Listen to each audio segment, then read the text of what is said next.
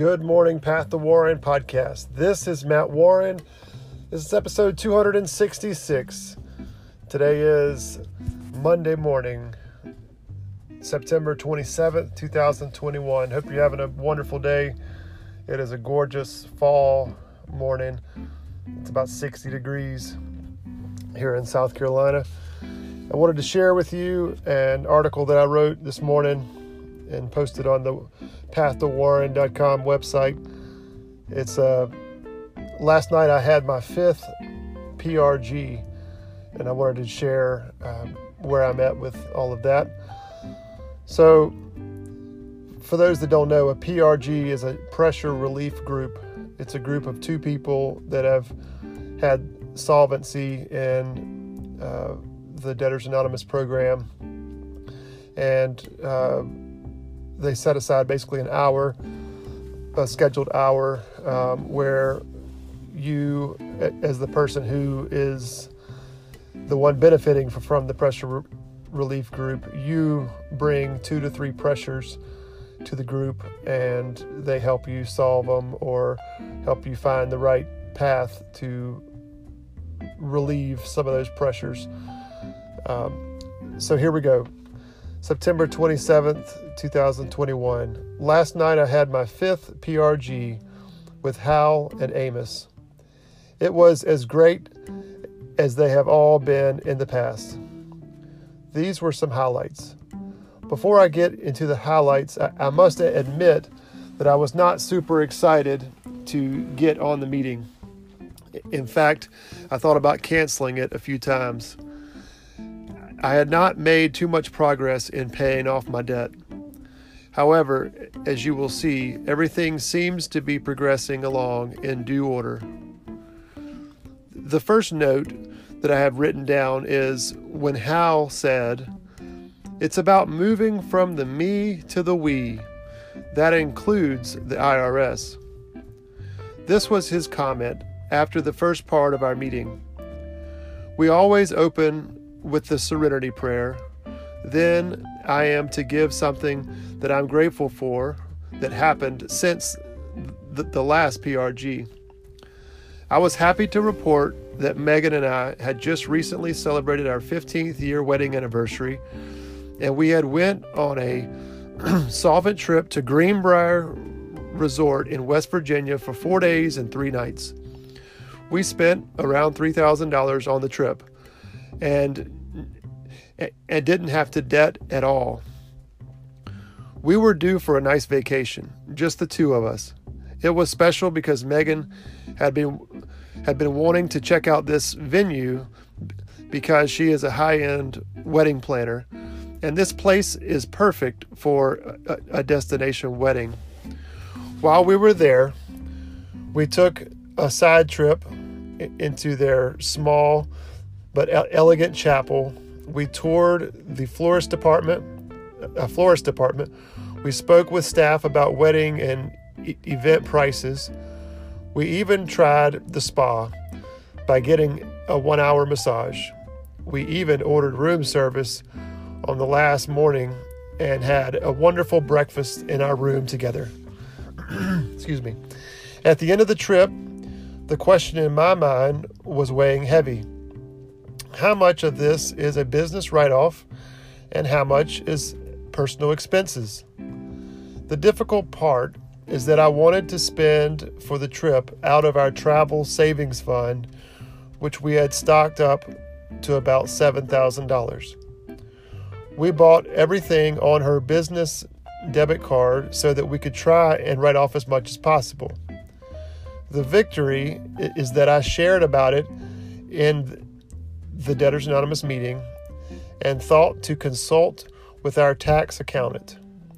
I sent her the receipt from the trip, which had all the charges listed. It didn't take her long to break out which were business and which were personal. She was able to tell me to write a check from our personal travel fund for $1,100 and change to reimburse my wife's business account for personal expenses from the $3,000 trip. So that is wonderful. I feel like I am doing the right thing and not screwing the government and now not having to absorb all the expenses either. It was a win-win-win. Hal's comment of, it's about moving from the me to the we, and that includes the IRS. I thought that was perfect. They were proud of me for that and didn't rush off that. They commented how most people when they come into DA haven't had a nice, abundant vacation in years, if not decades. So great work, they said. They said that what was most impressive was that I wanted to do the right thing when it came to taxes and record keeping. That is huge, they said. We shifted into the conversation about the debt that I owe people. I shared my pressures next.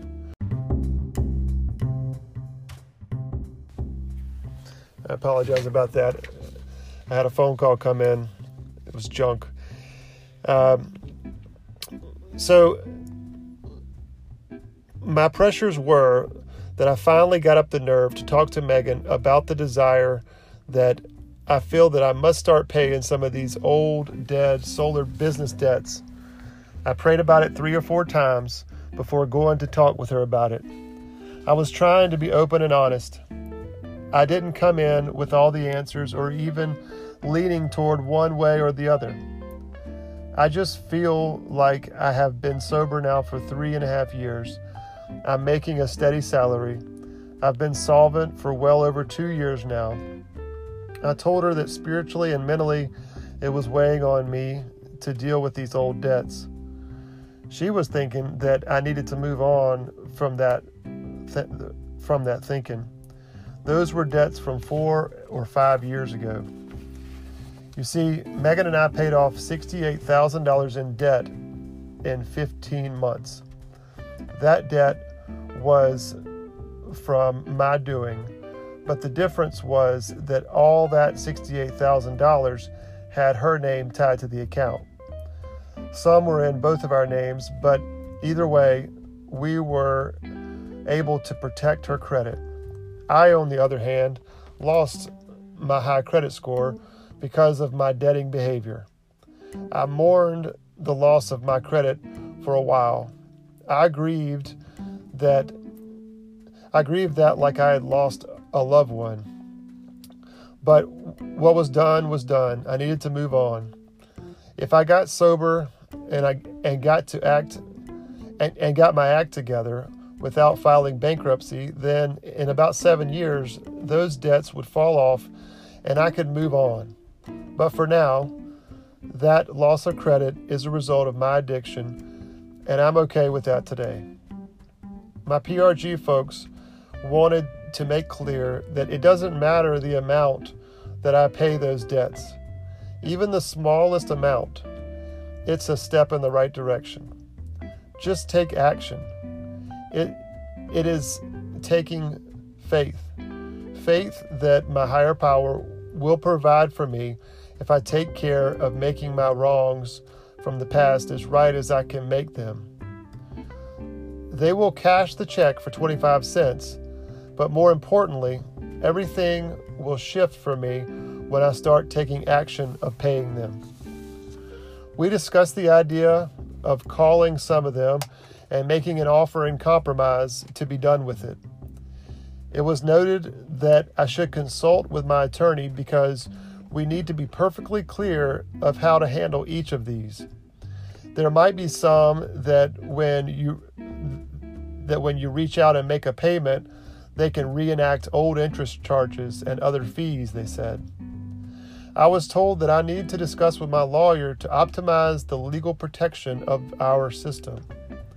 Tell him that I want to reconcile these old debts without risking a bigger problem. Tell him that I need help and clarity around the laws. With clarity and his help, I can make the right decision. They wanted me to be clear that they were not sitting on some high horse telling me that morally I need to pay all of these debts. That was not the case. They just said that I needed to get clarity and make the right decision after discussing everything with my spouse and attorney. I was advised to tell the attorney that I would like a full billable hour of his time to really go through everything and weigh all our options. They also saw that I just put $1,100 into maintenance repairs on my 2007 Tahoe. It was suggested that I do my due diligence around getting a vehicle upgrade for myself. There comes a point when I am just throwing money down the drain because I'd be putting more money into it than what I will ever get out of the vehicle. Towards the end of the PRG, one of the guys made a point in saying that I should be recognized for talking about all of this with my partner. Having intimacy and connection around finances is what this program is all about. Everything feels better when it's real, not just some fantasy in my head, one of them said. Having the numbers in the spreadsheet like I have them is real. I can see them. Having a conversation about how I feel about money and old debt with my partner is real. She told me that she loved me and appreciated me telling her how I felt. I'm bookending that I'm going to talk with our attorney this week, or at least try to set an appointment with him. So, those are my thoughts that I wrote down early this morning, and the key takeaway again is the two guys in the PRG are not leaning on the fence of, Matt, you really need to pay these debts, or Matt, you need to just stay the way you're going and don't pay a dime. Hold out until you get sued or get another lien on your house. They're not saying one way or the other. What they're trying to do is just make sure that that spiritually I'm doing the right thing in making an effort to right as many wrongs as I've created, and not just keeping this resentment in the back of my head and keeping this wrong to myself.